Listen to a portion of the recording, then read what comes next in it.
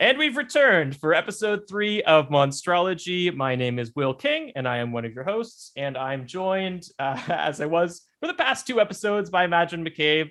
Madrin, how are you doing today? I am excellent. Thank you for asking. Excellent. Well, good. Do you have any plants? I don't. I am terrible at. Well, okay.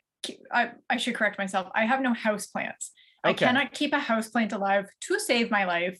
Mhm. I do have a pretty decent garden in the front of my house. Oh, that's true. I can attest to that. Yes. But again, with the caveat that I said to my mom, who knows a lot more about these things than I do, can you just help me plant very low maintenance plants that don't need a lot of attention and that I don't have to be constantly fussing with? And she was like, awesome, I'm on it. So thanks to my mom, I have a very low maintenance garden that really only needs weeding like once every few weeks. And like when it's hot, I water it. But like I don't fertilize, I don't do much in the way of pruning. It's very low maintenance. That's good. The plants are self-sufficient, you could say. Pretty much, yeah. I've got some apartment plants. I brought in my palm tree this past week. I had to like soak it and depest it and all of that, but I brought it inside to try to keep it alive. And as I was doing this research this week for our monster of the episode, I started getting a little bit more wary about having plants in my house in a way that I have never thought about before. And the reason for that is that this week's monster is man-eating trees.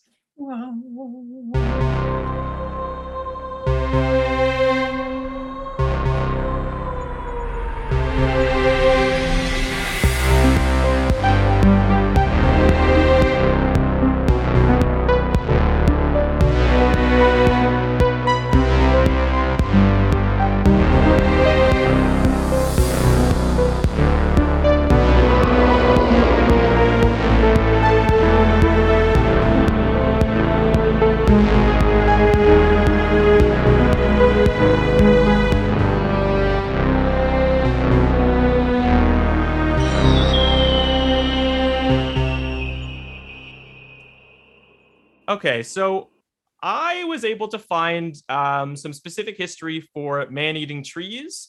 But Madrin, feel free to share things about man-eating plants, man-eating, I don't know, grass, man-eating, anything that seems similar and dangerous and comes from the world of, I don't know, biodegradable Plants that eat plants. people. Yeah.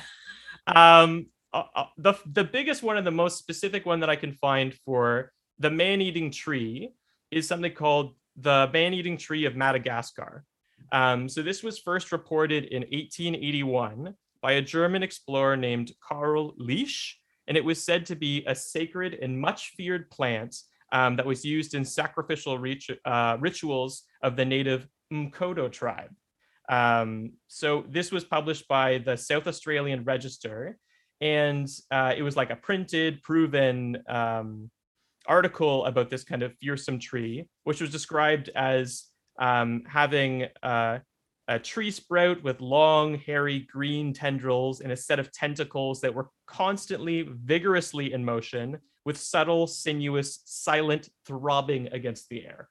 So not something that you would want to see, and also something that looks kind of disgusting and kind of demonic, I think, really. Yeah, that sounds very Cthulhu-y. Yeah, it's right. It's like green tentacles. It has a kind of alien quality The constantly to it. pulsating tentacles made me think of Cthulhu. And I think there's something, I was going to say inhuman, but like there's something unnatural, I guess is the better phrase, of like pulsating or like vibrating. It feels not of this world.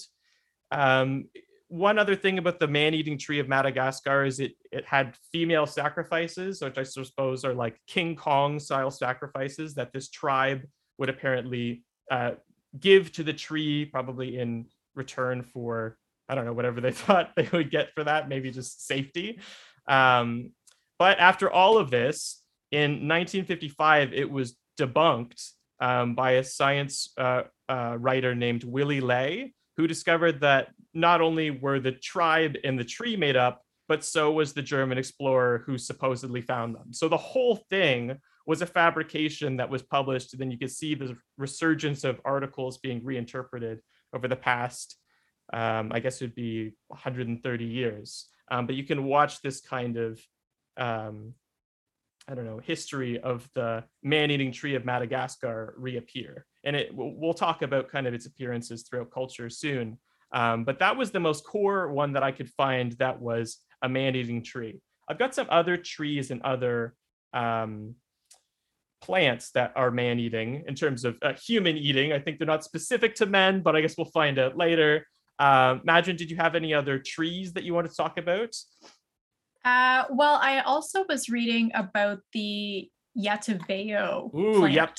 Go for it. Yes. So, well, my understanding is that it first appeared in a book in 1989 from an author named James Buell. And he was saying that it was native to Africa and Central America, which seems like a really broad area for this plant to exist in. But hey. Well, I heard they were cousins. The main one was Central America, but they've got like a cousin plant in Africa. Okay, as you know, as one does. Yeah, we've all got cousins all over the world. It's named the Yataveo plant because it's that is a Spanish phrase that literally means "now I see you." Mm-hmm. And so this plant was supposed to have made this hissing noise that kind of sounds like someone saying that, which is where it got its name. And it too has these poisonous spikes that come out, these long serpentine tendrils that sometimes dart very quickly as though it's trying to strike at someone or, you know, whoever happens to be nearby and is unfortunately part of its prey. I heard that there's also an origin for this type of tree in witch doctor magic, which many spooky monsters have origin in. It wasn't specific, but I heard that maybe witch doctors were involved in either creating or caring for this tree. There's another type of vine that is not a tree, but is also tied to Central America in Nicaragua, and that's the vampire vine. So the earliest origin of this is 1891, and it's a singular growth in one of the swamps of Nicaragua, and it's a bloodsucker, I guess where it gets the name, like a vampire. But it's described as having a fine rope-like tissue of roots and fibers that have death-dealing powers, and they call it the devil's snare. And there's all these stories about the way that it would go around and kill people. And I find that interesting because I can find a lot of origin in pop culture, what we'll get to later, of the devil's snare. And it feels like that phrase and that idea really lasted, even if we don't think of it as being from 1891. Well, and what's interesting again about this vampire vine is that from what I've read, again, it was later proven that the man who had written the article about it completely made it up. And it was a fabrication as well, too. So it's very interesting that there are all these people, men, in the 1800s who were making up stories about people eating plants. And I just wonder where that compulsion comes from. Well, I have some ideas. The first idea is that earlier than the man-eating tree of Madagascar, earlier than Yataveo, and earlier than the vampire vine, there's the actual man-eating tree, which we're going to be lucky to be joined by later. So we'll find out where that actually came from. But the other thing is that there's a bunch of plants that seem to be killer carnivorous plants. Now, these are real plants. I don't think that they are capable of necessarily eating a human being, but a lot of them are fearsome and very objectively real. So the first one that I can find of that is the pale pitcher plants. And these, there's a couple different versions of them, but they essentially look like a pitcher. They're almost like a tube, but it's got like a mouth or a flap on the top, like a leaf. And the bugs fly inside because there's nectar that draws them, and then the leaf is closed. and they're trapped inside and they die, and then the tube just starts slowly absorbing the matter and using it for its protein, I guess, to to live off of. The other one is sundews, and these are small perennial herbs who have these kind of red sticky tentacles that almost like, not spores, but just these kind of red things with little dots at the ends. And they're sticky enough that they're like glue, and the bugs stick to them and then dissolve. And so the sundews just absorb them by being, I guess, attractive enough for the insects to land on them. And again, that's how they get their nutrients. And the last one, which is very popular, is the Venus flytrap. And the Venus flytrap doesn't necessarily need bugs, but it does provide nutrients that aren't readily available in the soil. So it's, I think, more of a supplement. Some of their energy comes from sort of photosynthesis, and some of it comes from the insects. But those plants can live up to 20 years in the wild, which is a lot longer than I thought it would be. And they are just objectively scary looking. Like when you see them eat a fly that's in there, it looks like a monster. So I could imagine that somebody would see, one of these on a walk, and just go, wow, that was scary. There must be bigger versions of that plant out here. And then your imagination just starts running wild with these ideas. I can imagine it's a similar thing too. And I think it's partly because these accounts of these people eating plants came in the 18th century, and that was around the time that a lot of scientific discoveries were being made, and a lot of research was being done worldwide. And it was around that time that Darwin had gone on his absolutely, still to this day, very famous epic adventure, and recorded all of these different animals and plants that nobody had even been able to conceive of, let alone had seen before. And so, and I wonder if maybe that's where perhaps this impetus that these other people have had to make up these stories of man-eating plants came from, is that they also wanted a fabulous story in the same way that Darwin did.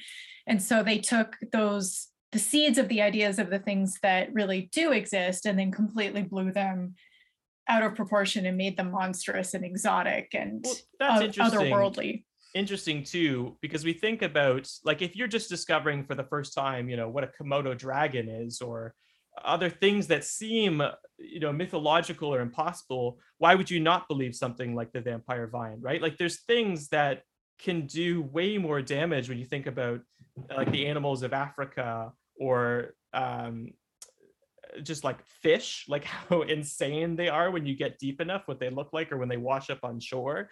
There's so many incredible things that exist that if you're constantly being bombarded with these new animals, why not think that there is truth when somebody tells you that something else exists?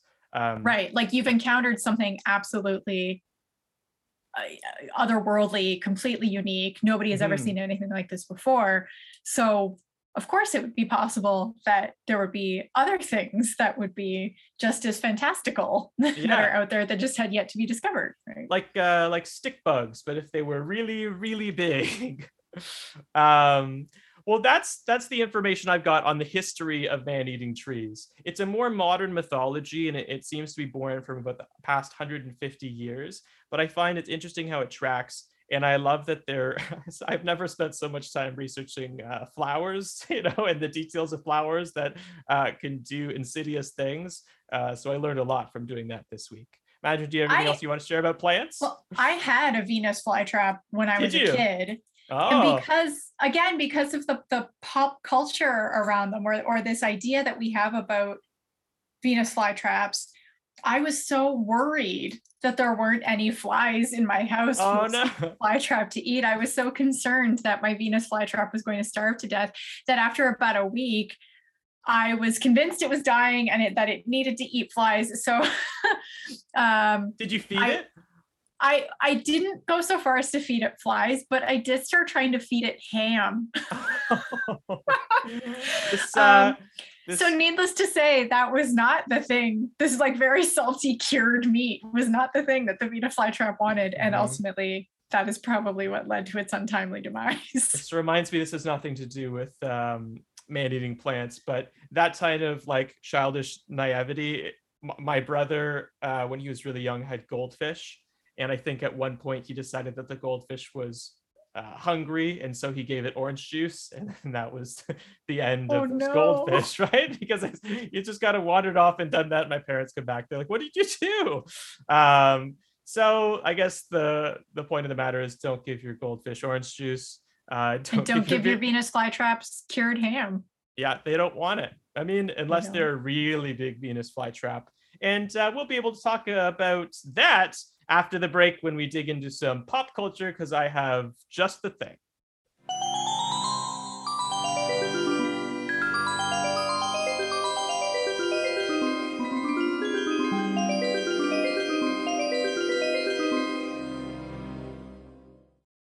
Okay, so we're going to be digging into pop culture now. And the reason that I was talking about really big Venus flytraps is that one thing I did as a piece of my research is I rewatched Little Shop of Horrors, the musical, that is like a pretty amazing cast, actually. Right? It's pretty incredible. Um, Sidebar, I know this isn't really related to a giant Venus flytrap. Did you know that Frank Oz directed that?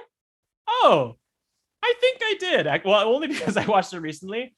I But only recently knew that because I just happened to be reading an interview with Frank Oz, and they were going on about his time with the Muppets, and then of course it segued into his post Muppet career, and I mhm, was like, Frank Oz has actually had a huge career directing, mhm, but one of the biggest things, because he was buddies with Steve Martin, mhm. was that he directed Little Shop of Horrors, and I was like, That's oh, awesome. this all makes so much sense now. Like Well, that sense of humor works. totally. And it has this kind of meta quality too. Like at the end, um, the plant like bursts through, like Audrey 2 bursts through a screen, so you could tell that it's been a show, you know.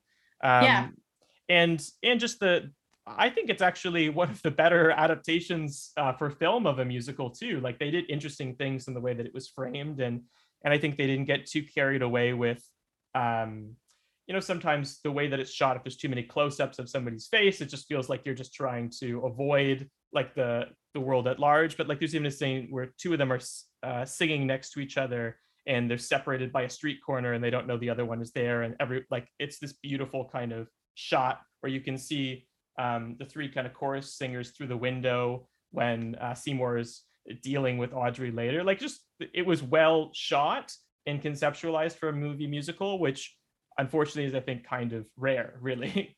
um, but I thought it was great, and obviously Audrey 2 is that kind of definition of a giant Venus flytrap, and I think falls under some of the tropes. I mean, the only thing that doesn't really fit, like I don't even know if it matters too much, but they get him from uh, a Chinese flower shop, but it's outside of the Chinese flower shop, and it's something about um, there's a lunar eclipse, and the eclipse causes the plant to appear that he didn't think was there before, and so that makes me believe that it was kind of Alien. And I've got some other films that have this same trope, that the idea that um, killer plants or like man-eating trees or these things, uh, they don't exist of Earth, but they're visitors, they're aliens from another place, and they need some sort of resurgence on planet Earth, and that's what allows them to be kind of reimagined in this way, that we see them as a plant, like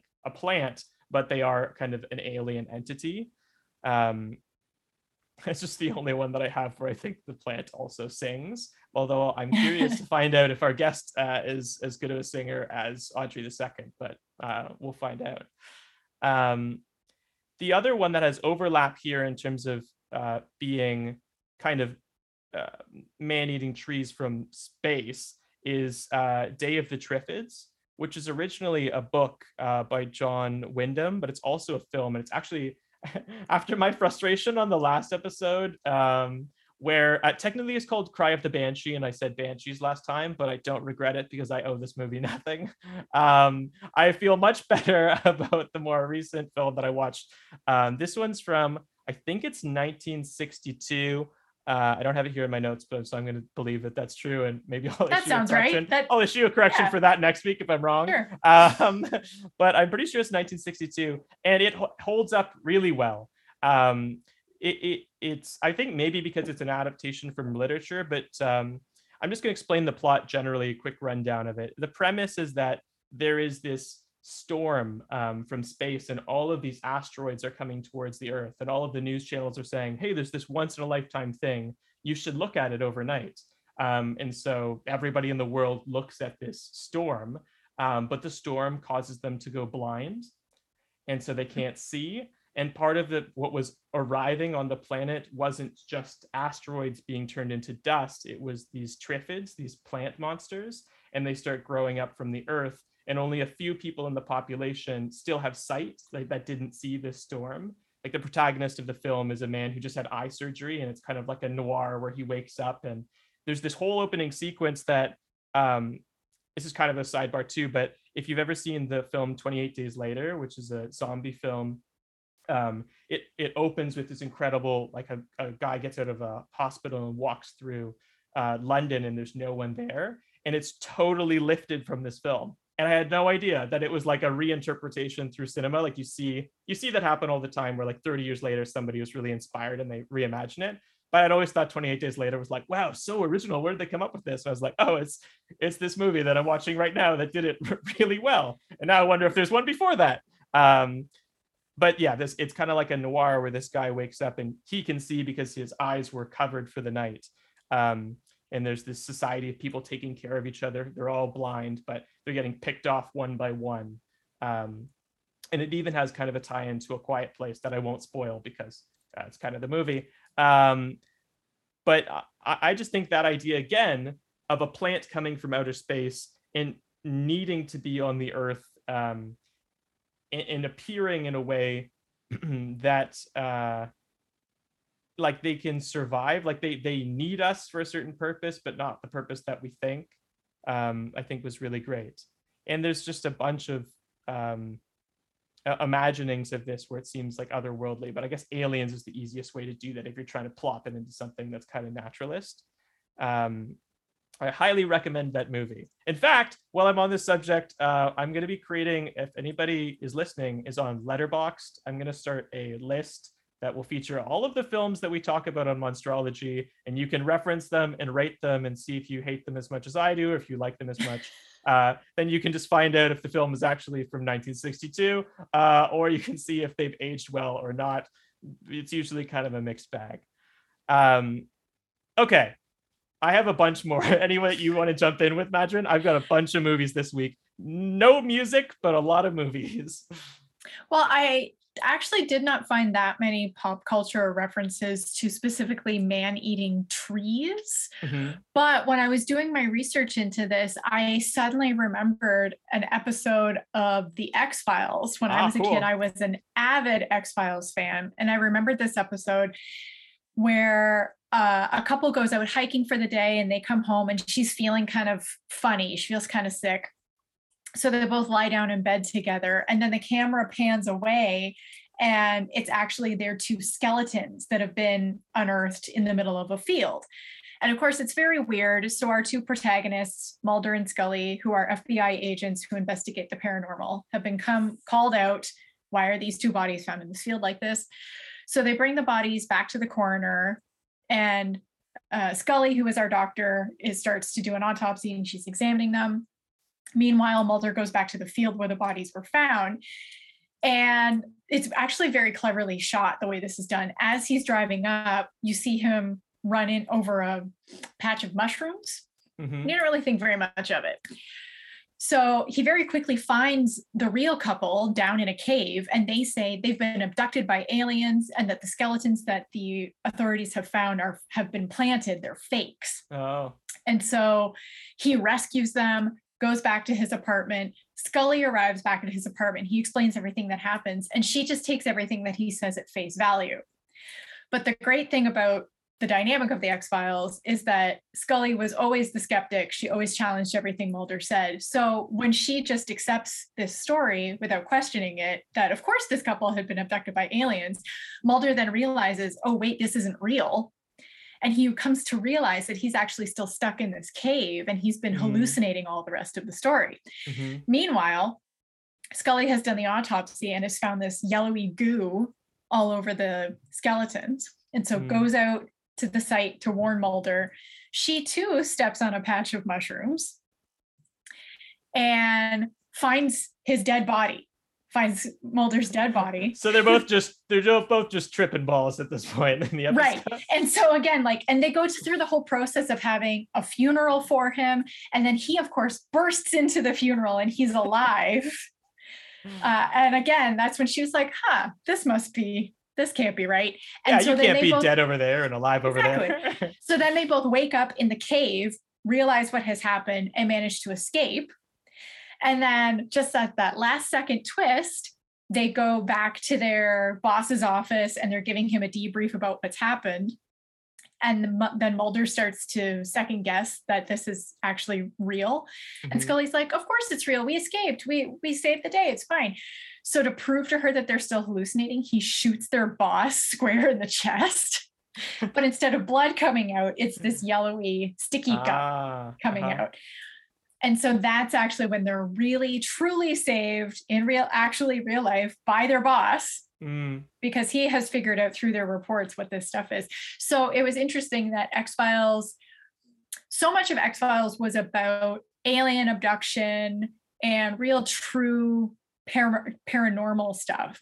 So I found that episode was really interesting and it stuck with me for so long. This is like a 25-year-old episode now at this point. But I immediately remembered it because it was one of those rare one-off episodes of the X-Files where they actually used something that really could exist in real life, because we know that there are these plants that secrete this stuff, this sticky stuff that lures their prey in and then slowly digests them. And this was on such a huge, large scale that it turned out that it was this plant that was secreting this sticky, oozy stuff that was making people hallucinate. So as we were looking at this week, I remembered that. It's also a great trope to get into, like rebuilding the world. If you've established like a sandbox of like, this is the reality of the X-Files, like as soon as they're hallucinating, you could do whatever you want and play with different stuff. And it's a clever way to do it where instead of like, it was all a dream and they woke up, like it's within the subject matter they're working with. That's smart. And it's actually, that's very interesting that you said that whole it's all a dream thing, because when I remembered this episode, I went to the Wikipedia page for it and they were saying about how they wanted this to be a much more straight and realistic version of different perspectives, like two other people's perspectives of a story. And that they specifically did not want it to be one of those Dallas like, whoa, the whole thing was a dream and none of this counts. They worked specifically and like even got in a script doctor and that sort of thing to really tweak these things to make it seem as realistic as possible. Go X-Files. Yeah. Speaking of X things, there's a movie and a book called Annihilation. The book is by Jeff Vandermeer and the film is by Alex Garland. And in that movie, there's an area called Area X, which I believe is also another kind of alien area on Earth. I'm not sure what causes it. It's been a little while since I've seen it, but it's this mutation. And whenever somebody goes into the mutation, they just don't come back. And they start sending these team of scientists in. And you can see that the animals are mutating, the plants are mutating, everything inside Area X is becoming less and less what it should be. And they're trying to figure out like what's at the center of this thing. Natalie Portman is in it and Oscar Isaac is in it. It's really a great film. Have I never heard of this movie? I love those actors. It came out, I don't know, 4 or 5 years ago, I want to say. It was a bit of an indie. It's the same director that did a film called Ex Machina. I would highly recommend it. But I just think that idea too of this isn't necessarily man-eating trees, but just like the idea that the trees are mutating and that there's a deadliness to it and it causes like they're just by stepping into that area, it changes their own genetics. Like they can find themselves, like people are going crazy or they think that they're mutating and there's this kind of, you're losing yourself to being a part of this thing. So it just reminds me a little bit of that episode of the X-Files.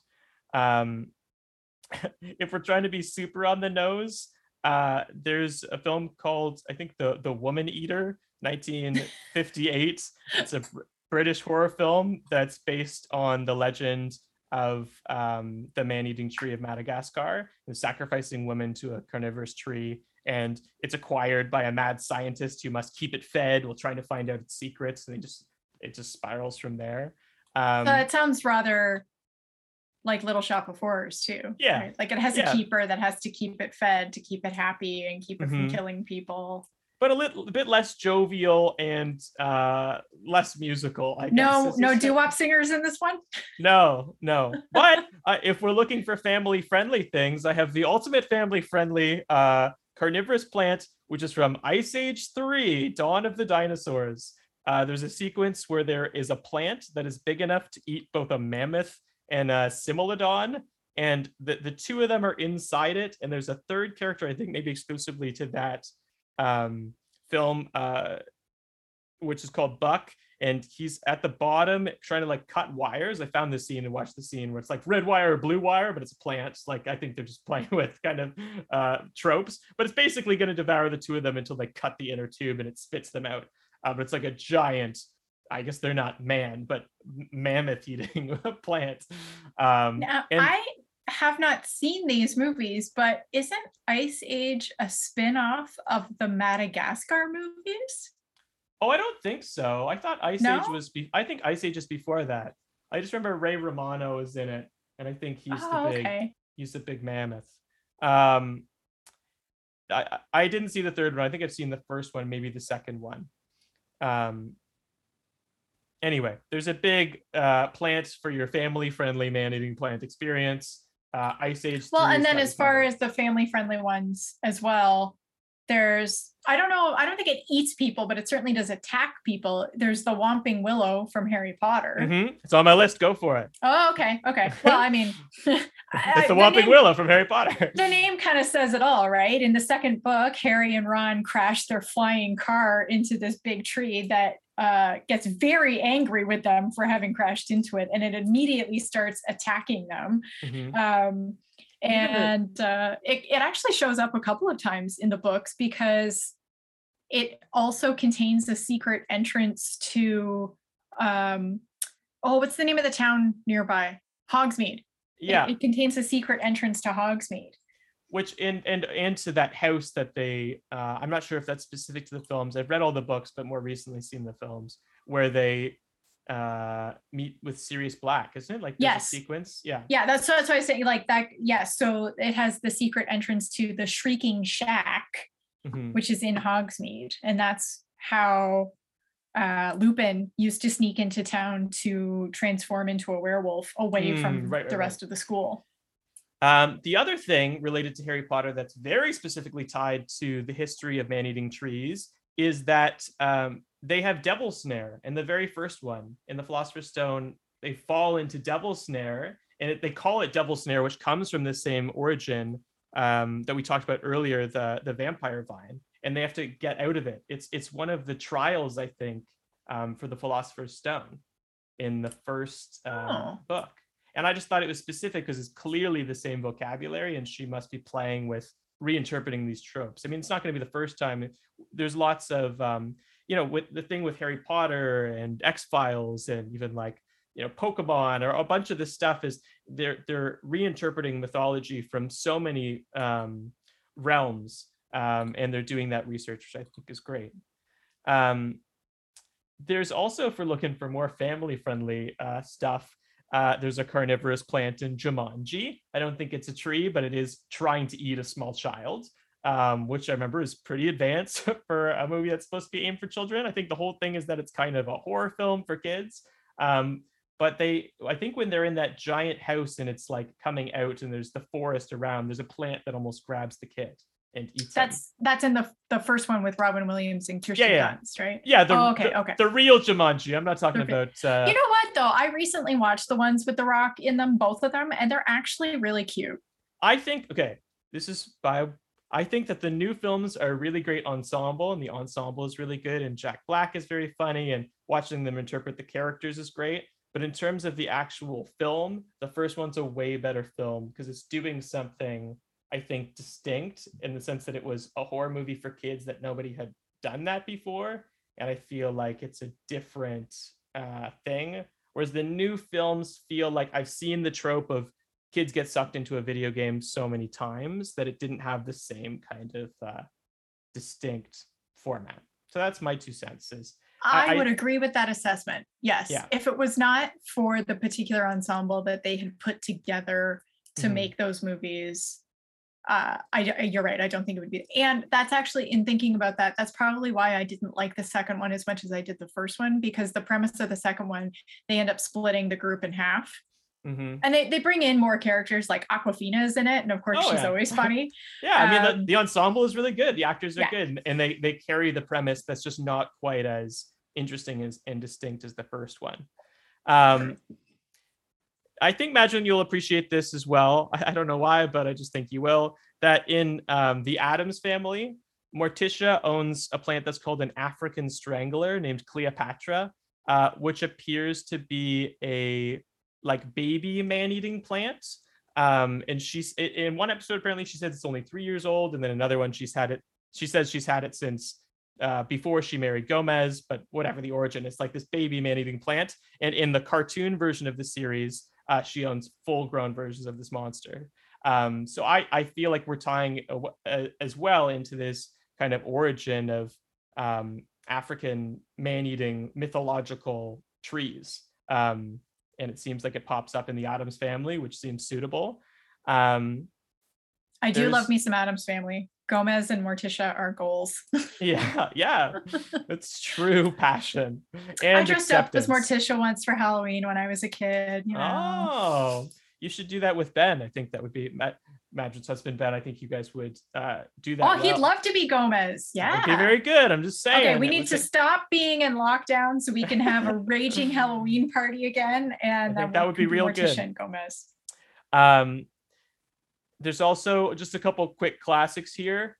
Groot, although he does not eat men, is very clearly a popular talking dangerous killer tree. Definitely is violent when called to be. Oh yeah. There is an episode of Disenchantments, which is Matt Groening's show. Love that show. So in season 2, there's an episode, it's vines, so it's more like the vampire vine than the man-eating tree. But there's an episode called Our Bodies Are Elves, where Elfo and Bean are on a ship that gets taken over by killer vines, and an odd fit of competence from Elfo, he just kills it away, and they get away from this man-eating vine. Elfo, love Elfo. Yeah, and Elfo gets them to safety. There is 2 Pokemon that are very clearly inspired by man-eating plants called Victory Bell, which looks almost exactly like a pale pitcher plant, which are the real plants that exist that lure in the bugs and fold them over with the leaf. And another one called Carnivine, which is just a bit more abstract, but it's also supposed to be a kind of killer plant. And the last, and possibly most accurate, and maybe not most, I think most famous instance of man-eating plants in literature and in films is The Lord of the Rings. And there is, they're called Huorns, and that's trees that wake up and become more entish. In the films, they're just referred to as ents, but in the books, they're not strictly referred to as ents, which I thought was interesting there. It's spelled Huorns, but I think it's pronounced Huorns. And there's a whole sequence where the Uruk army goes into the woods and never comes out again.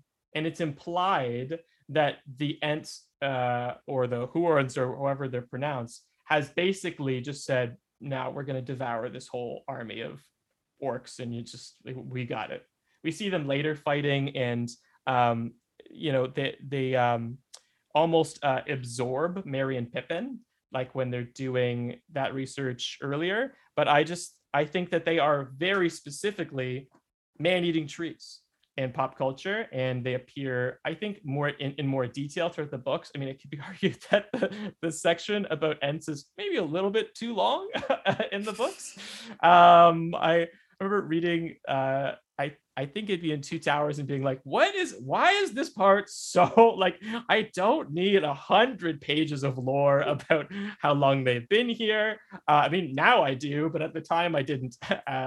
So Oh, that's anyway. very interesting to know, because admittedly, Lord of the Rings is one of the only nerdy blind spots I have. I've seen the movies, but I've only ever seen the movies once each, and I have not read the books. So I did remember the Ents from the Lord of the Rings movies, but of course I was like, oh, we're talking about man-eating trees in Lord of the Rings, or at least the movies. They're so friendly and nice, and they rescue Merry and Pippin, and they come to everyone's aid, and they're so helpful. Yeah, no. So I didn't even think to look further into it when we were talking about they this. definitely almost eat Merry and Pippin. And there's a character, Old Man Willow, which I don't even know if they describe whether he is a Huorn or not, but I think that he gets interpreted into that Ent character in the films that carries them the very wise, old, helpful. And I think in the films they very quickly decide whether they like Merry or Pippin. Like, it's implied like, oh, what's that, and then you cut back and they're good guys. But I think in the books it's more like, oh, we might eat these guys. Yeah, so that's Lord of the Rings. He was on it. And Tolkien knew what he was talking about. Definitely think is going to be popping back up throughout the podcast. Oh, so sure. That's all the pop culture I've got for this week, Madron. Anything else you want to bring in before we get back to our guest? Well, I do have a video game reference. It's not specifically a man-eating tree, but in the Elder Scrolls games, specifically Elder Scrolls Online, which is, of course, I obsessively play it all the time. You'll be hearing about this a lot. There are plants called stranglers. Ooh. And they're generally found in an area called Valenwood, which is the land of the Wood Elves. And the Wood Elves have a deep respect for the world around them, and to the point where they refuse to eat any kind of plant matter. They only eat animal matter. So in Valenwood, it's all very lush, densely forested, deep lakes, very beautiful area. So these strangler plants are actually very beautiful. They're quite tall. They're as tall as I am in the game. I'm a wood elf, so I'm like 4 feet tall. And very deep, viney stamen, like, what do you call it? Like the vine that they're on. Yeah. And this very beautiful bulb-shaped flower at the top that's often like a deep pinky color or a deep red color, and it looks very pretty. And that's the whole idea, is to lure it towards you, because then as you get close enough to it and it attacks, that beautiful bulb opens up into this big gaping mouth thing. It looks almost like what are those things from Stranger Things? Oh, the Demogorgons? Yeah, it, like, the way its mouth opens is almost like a Demogorgon, and it has the ability to spit out this vine that, so if you try to run away, it spits out a vine that will grab you and yank you back, and then it drains your blood. So you actually can watch your health bar go down. Oh no. And then there's this very cool animation of it like draining the essence out of you. Cool. So it very much is like the Elder Scrolls version of what Audrey 2 would do to you if you got close. Like, it sucks all the life force out of you. I think there is a vampire vine in one of the Final Fantasies that's more recent, like maybe 14, but I don't have that game, so I can't say exactly what it looks like. But I saw that it popped up in Final Fantasy, which there's like 16 of them. So I guess they've really gone through the monster lexicon. Sweet. Well, when we get back, we're going to be taking a slight break, but when we get back, we are going to be meeting with Neville, and Neville is a man-eating tree. And I'm very excited that we were able to get him set up. I asked our interns to be very careful when they set up this guest. The name itself seems to be a dangerous mission, but they were very interested and very curious They wanted to take a selfie with the man-eating tree. I thought maybe that was a little bit dangerous, but I said, do what you want. It's a volunteer job, so we'll see how that went. And when we're back, I did advise them to bring snacks just in case, so that they could offer the snacks instead of themselves. Were they meat snacks or veggie snacks? I did suggest perhaps jerky might be something to consider. Well, I don't know. We'll see if they took my advice. We'll see. When we get back, we'll figure out how our intern is doing, and we'll be joined by Neville, the man-eating tree.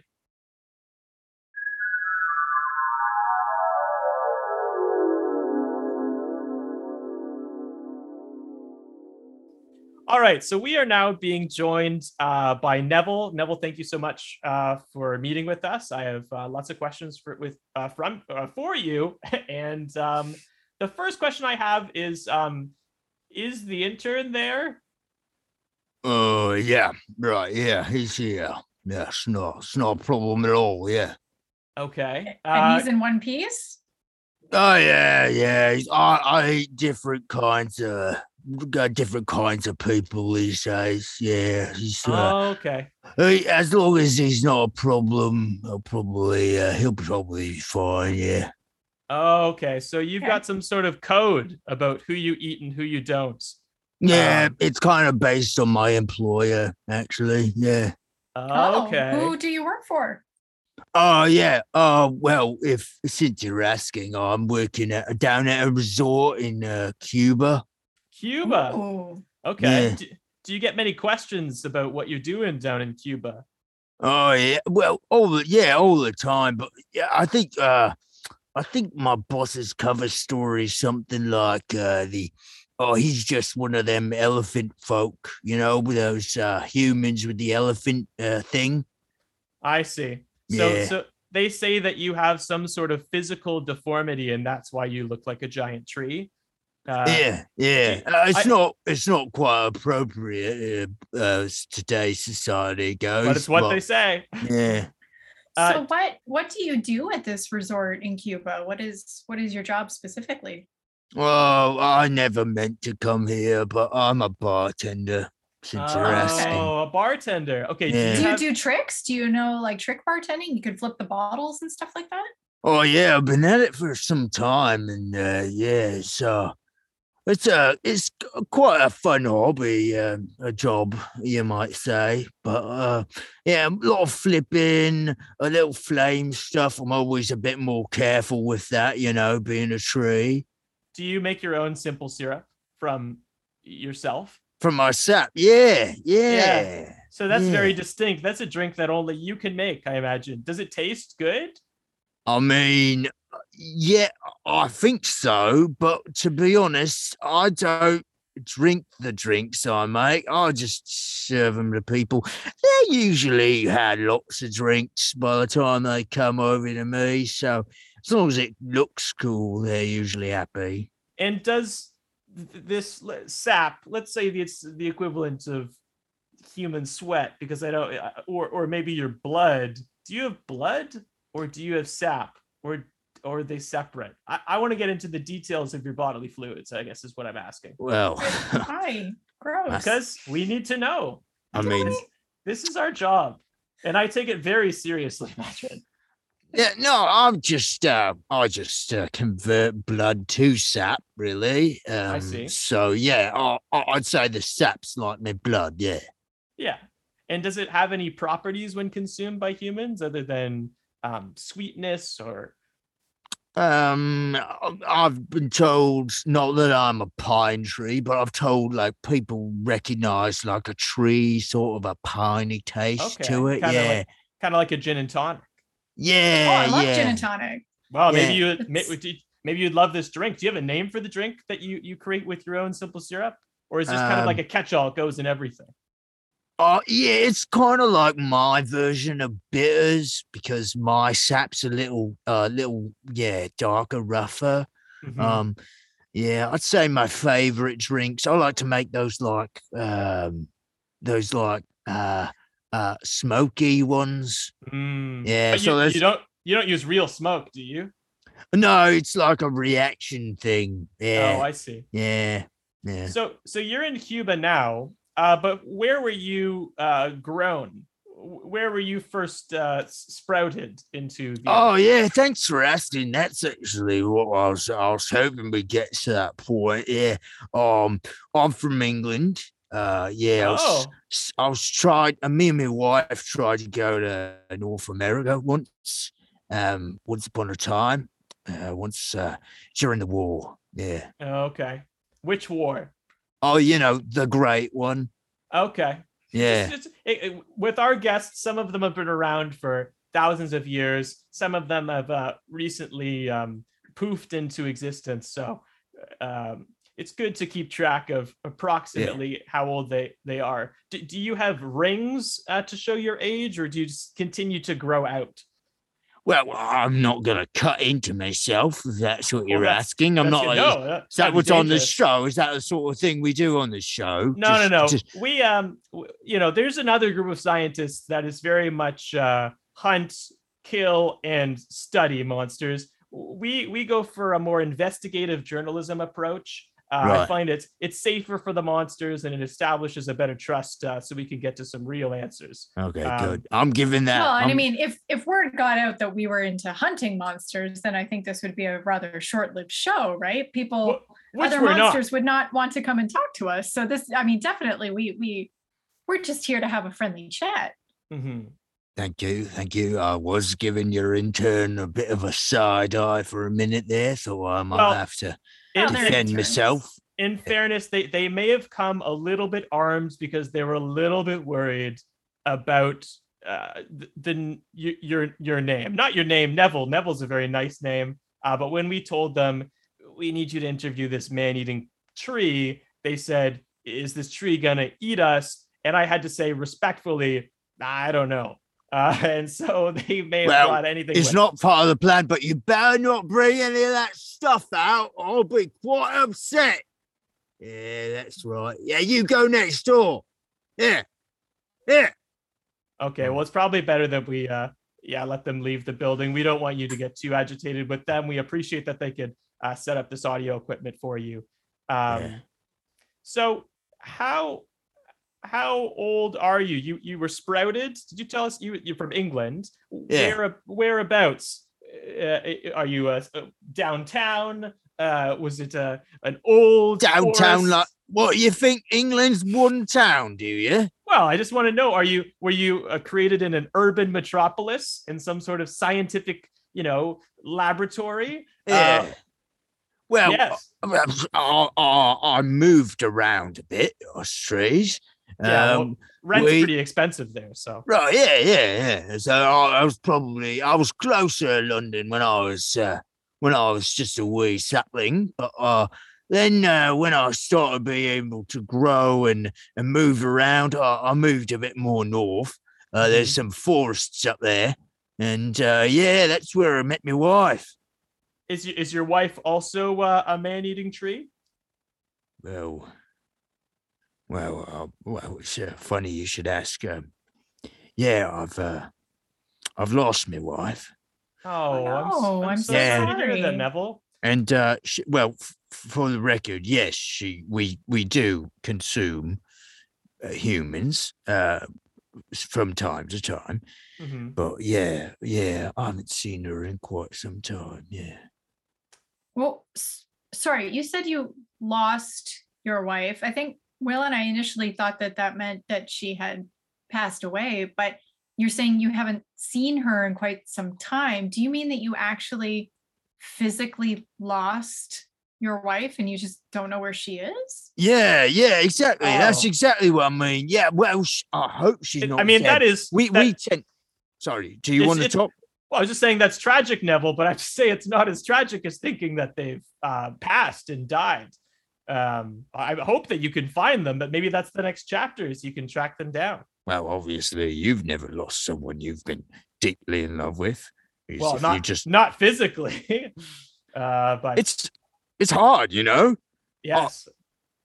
we were trying to come. We were trying to come to North America. We heard might find a bit of an easier time getting a job over here during the war and stuff like that. So we tried to come across the ocean there. Forgot about the currents. Yeah. Oh, Got carried away. We were holding on to each other. oh But no. anyway, yeah, so that's actually one of the reasons I came on the podcast, just in case, get the word out. If she landed in, Northern Africa or something, carried by one of the other currents. I got picked up by this North Equatorial current. Oh, bother. Mm, Almost got North America, but here we are.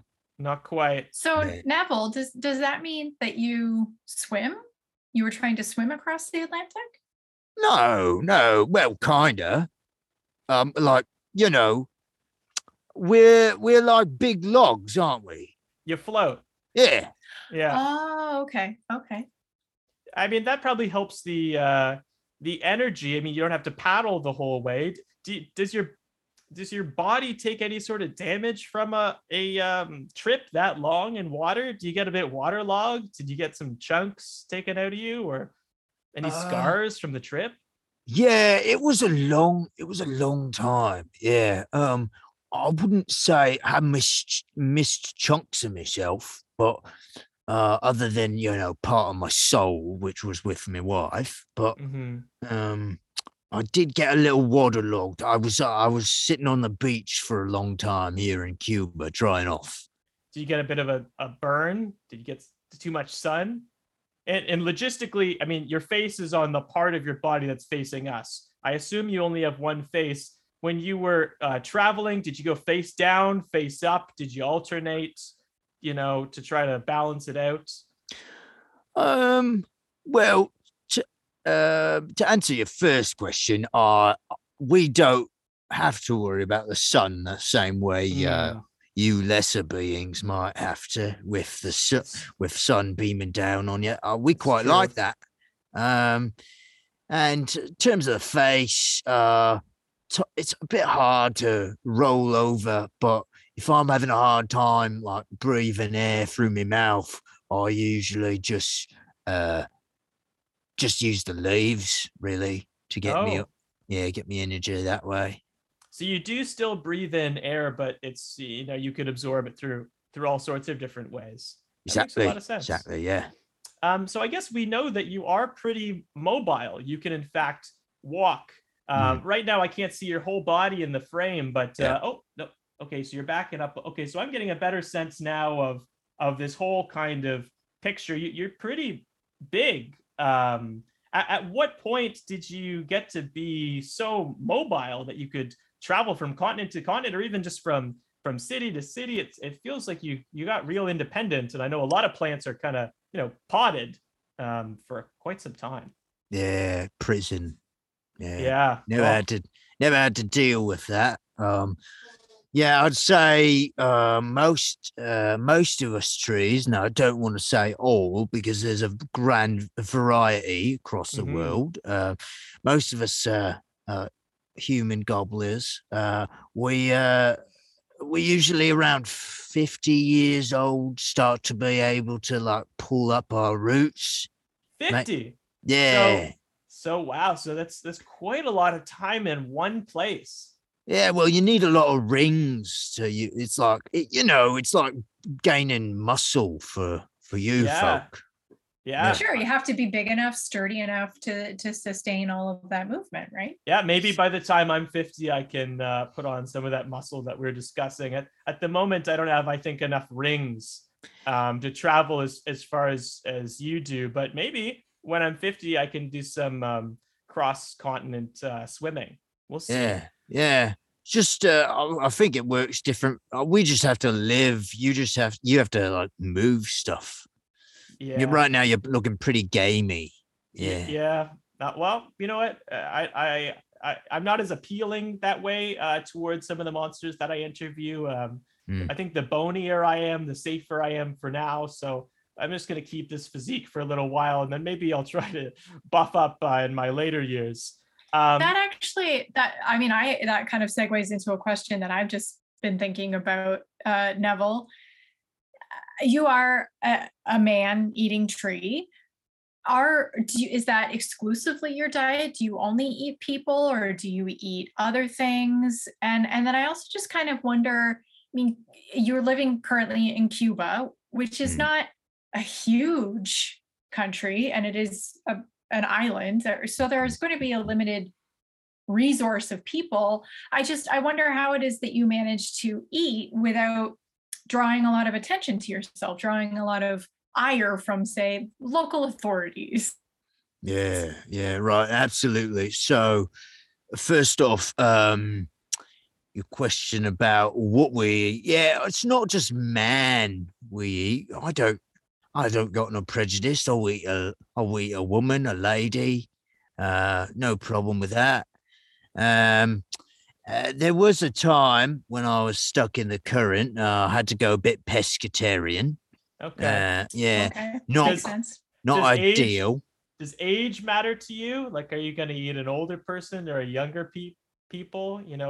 We try not to encourage our guests to eat children generally, but just curious. Yeah, I mean, just talking for myself, I don't know about the rest of the trees out there, but I don't experience any ageism towards my meats. Yeah, Yeah, fair it's enough. just usually when I was younger, it used to be just whatever could get my hands on. Hmm. Yeah, it's a bit different these days, which brings me to, I believe, Madrin, your second question there. Is it Madrin? Yeah. That's right. Yeah. Yeah. Yeah. All right. Yeah. In Cuba here, I've got this good job, bartending job, see. Um, and that's how they pay me is in meats. Oh, And that makes sense. yeah, it's working out all right. And usually it's with those tourists that come on down who yeah, we don't really need to see them move or or or or keep on being. They they've pissed off someone here some way. I don't ask questions. I just told which room, which key card to use to get me food. So they maybe are making certain types of people disappear that they've selected for you, and you're obliging happily for your free meal.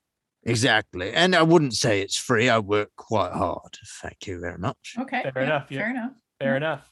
Now, we've addressed that the sun doesn't bother you, but do you need to root yourself back into the earth from time to time to suck up some nutrients, or do you have a house? What is your preferred locale, or what do you need to get by day to day? Oh, so yeah. I guess I haven't really thought about it. It's just the way I live. See, I guess when I'm not working, I'm usually I just usually stick my roots in beside the bar, and I suck up whatever I need from the ground. If there's anything good, if there's any refuge that any of the patrons here at the hotel have spit back up again. They Mm. usually spit it up right on my feet, which I don't mind, to be honest. It's kind of nice, actually. Do they compost for you? Do they have a little compost area for some good stuff to absorb? Yeah. There's a composting program. I'm actually one of the heads of it. At Yeah, I would this. imagine that having a good green bin, maybe they don't call it green bin. That's what they call it where I am right Uh, now in Canada. But having a good compost program could really improve your quality of living, I think. yeah, it's been a great program. A lot of uptake with the guests here these days. Really, I've been watching that news, and I think I've got to thank Greta Thunberg for it because Mm, before that, there wasn't much of a interest in composting in Cuba. mhm. Yeah, she's all about her environmental activism. She wants to save all of the environment, really, and the trees like you would be included in that. Yeah. Do you ever get frustrated with humans for that reason? All the pollution, does it drive you crazy? Do you try to eat people who pollute too much? Uh, I'd say I don't think I like pay attention to that so much. I'm not Mhm. quite in like a city center where I'm feeling it terribly. And maybe that's just, I'm taking a bit of the, I don't know, communists side of things, but I Mm, feel, I feel like we're all in this together. mm, But also, I'm not downtown. You know, mhm. Yeah, fair enough. that's not quite communism, is it? I don't know. It's so y- you're in these back rooms. Mhm. You're eating some people. Generally, let's say most of the time it goes off without a hitch, right? They set you up with your meal, you eat your meal, you leave. Have you ever had a sticky situation with bystanders, or your cover story didn't quite work out, where they're like, I don't think that's a physical deformity, I think that's a giant man-eating tree, and you had to kind of work your way out of it? Have you any close shaves there? No, not many. There have been some times where, like, a loved one of the person that I am in indulging in, um, Mm-hmm. has raised a bit of an alarm. But we have a different group of people to look after those ones. They usually take them back, give them either they give them money or some other kind of deal. Um, because usually these people are pretty despicable. We don't Mm. really need to talk about what they're doing. And if they decide not to go for the money, I mean, I can always go for seconds. The more that you say that we don't need to know what these people were doing, I'll be honest that the more I want to know what these people were doing that you're I think eating. I think perhaps in your best interest, Will, you should maybe not ask too many detailed questions into Imagine this. You it's may find just yourself on the edible list. You might I'm be on go- the menu. I will die with my integrity intact. I gotta know. I gotta know. Well, some of these people, legitimate bad people, like drug lords and that sort of thing. We get a lot of that in this part of the world. Hmm. Um, so that's not great, and it brings a lot of attention to the area. Usually, people look into them, but as I say, really into seconds. So I'd usually just look after those people myself. Otherwise, have you ever seen? I'm a big HBO fan. You watch Hmm. HBO? Oh yeah, I watched the HBO. Yeah. Yeah, there's this new mini series, this recent mini series, White Lotus.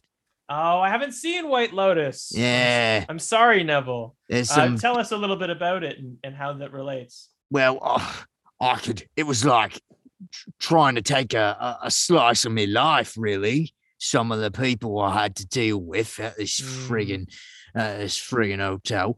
They come in here all rich and whatever, and they think they own the place and they entitled to so much stuff, and they piss off people. And you don't want to piss off the wrong people at our hotel.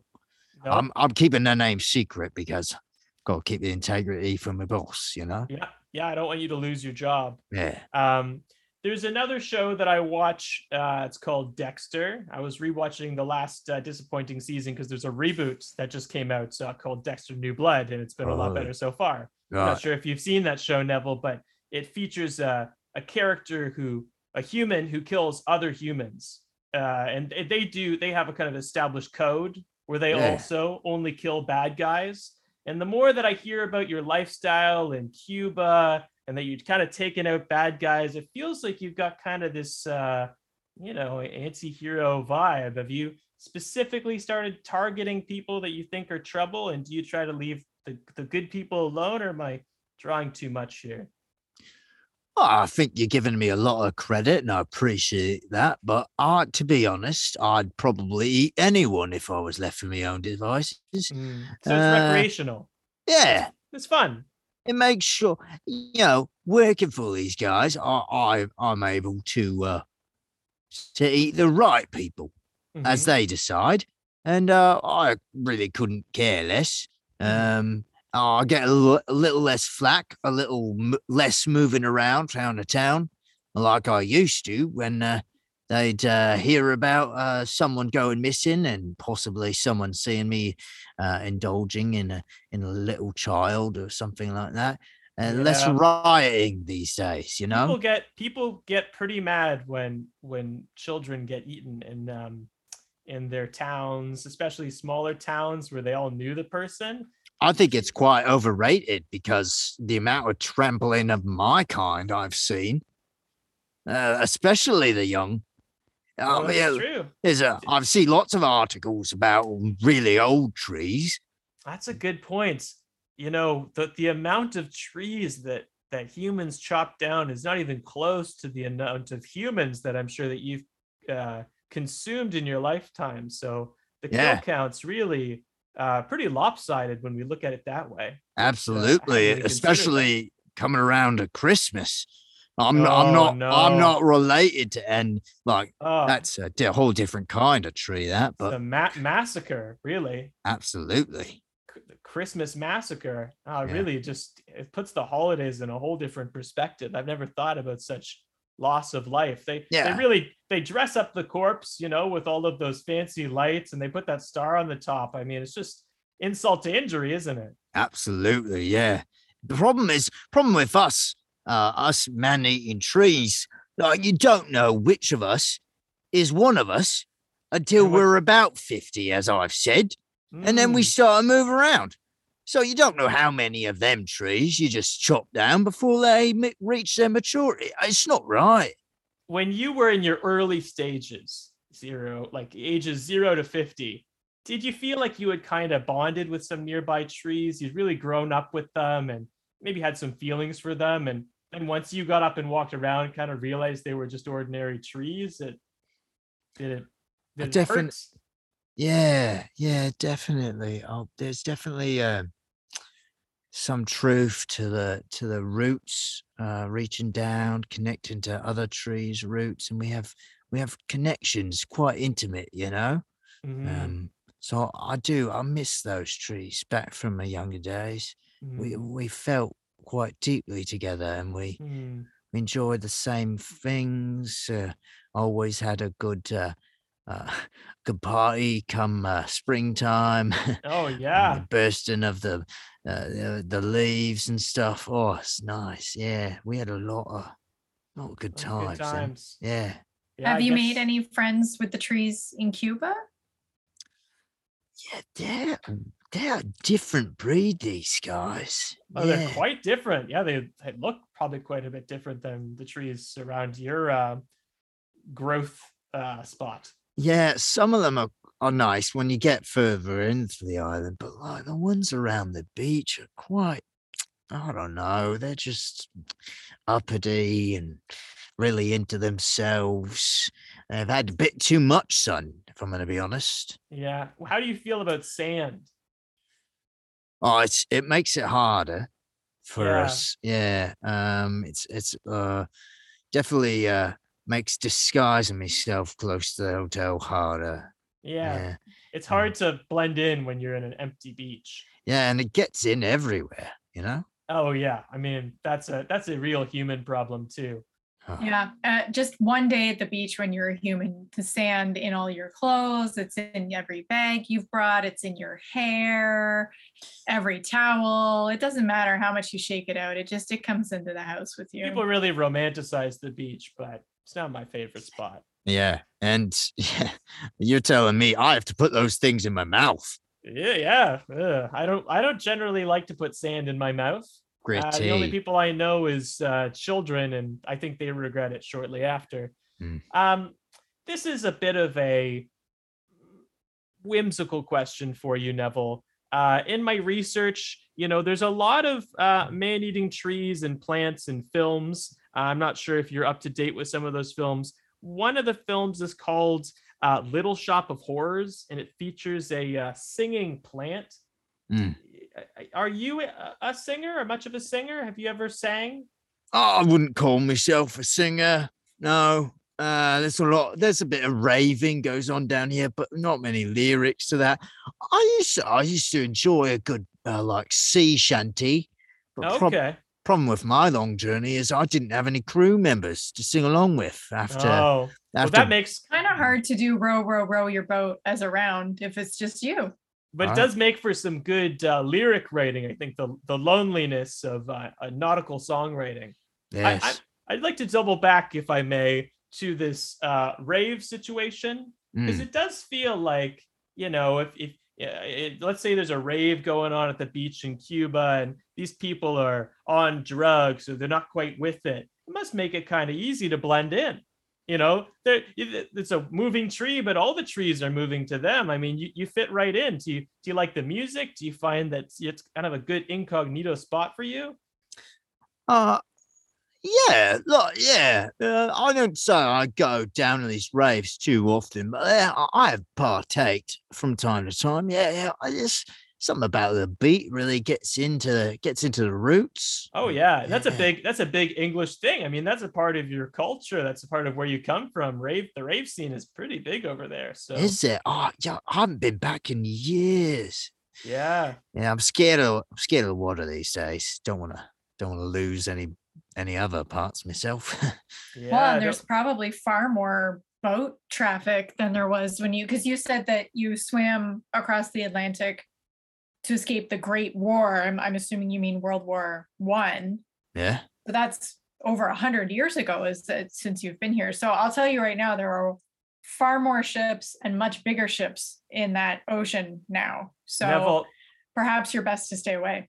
there's Yeah. also a possibility, Neville, that if you go back, you might end up running into your wife, which it's been so long now. Oh, yeah. Well, that's kind of the dream. It's kind of why I'm here. Get the word out where I'm at. See if Beatrice. What's your wife's name? We'll put out to all our listeners, keep an eye out for her. Yeah, her name's Beatrice. Yeah. Beatrice. Yeah. Okay. And does she have any distinctive features that we could put on the side of a milk carton, for example? She's a slow walker. Mhm. She's got a knot about 3 inches above her left ear. Okay, that's nice and distinctive. Yeah.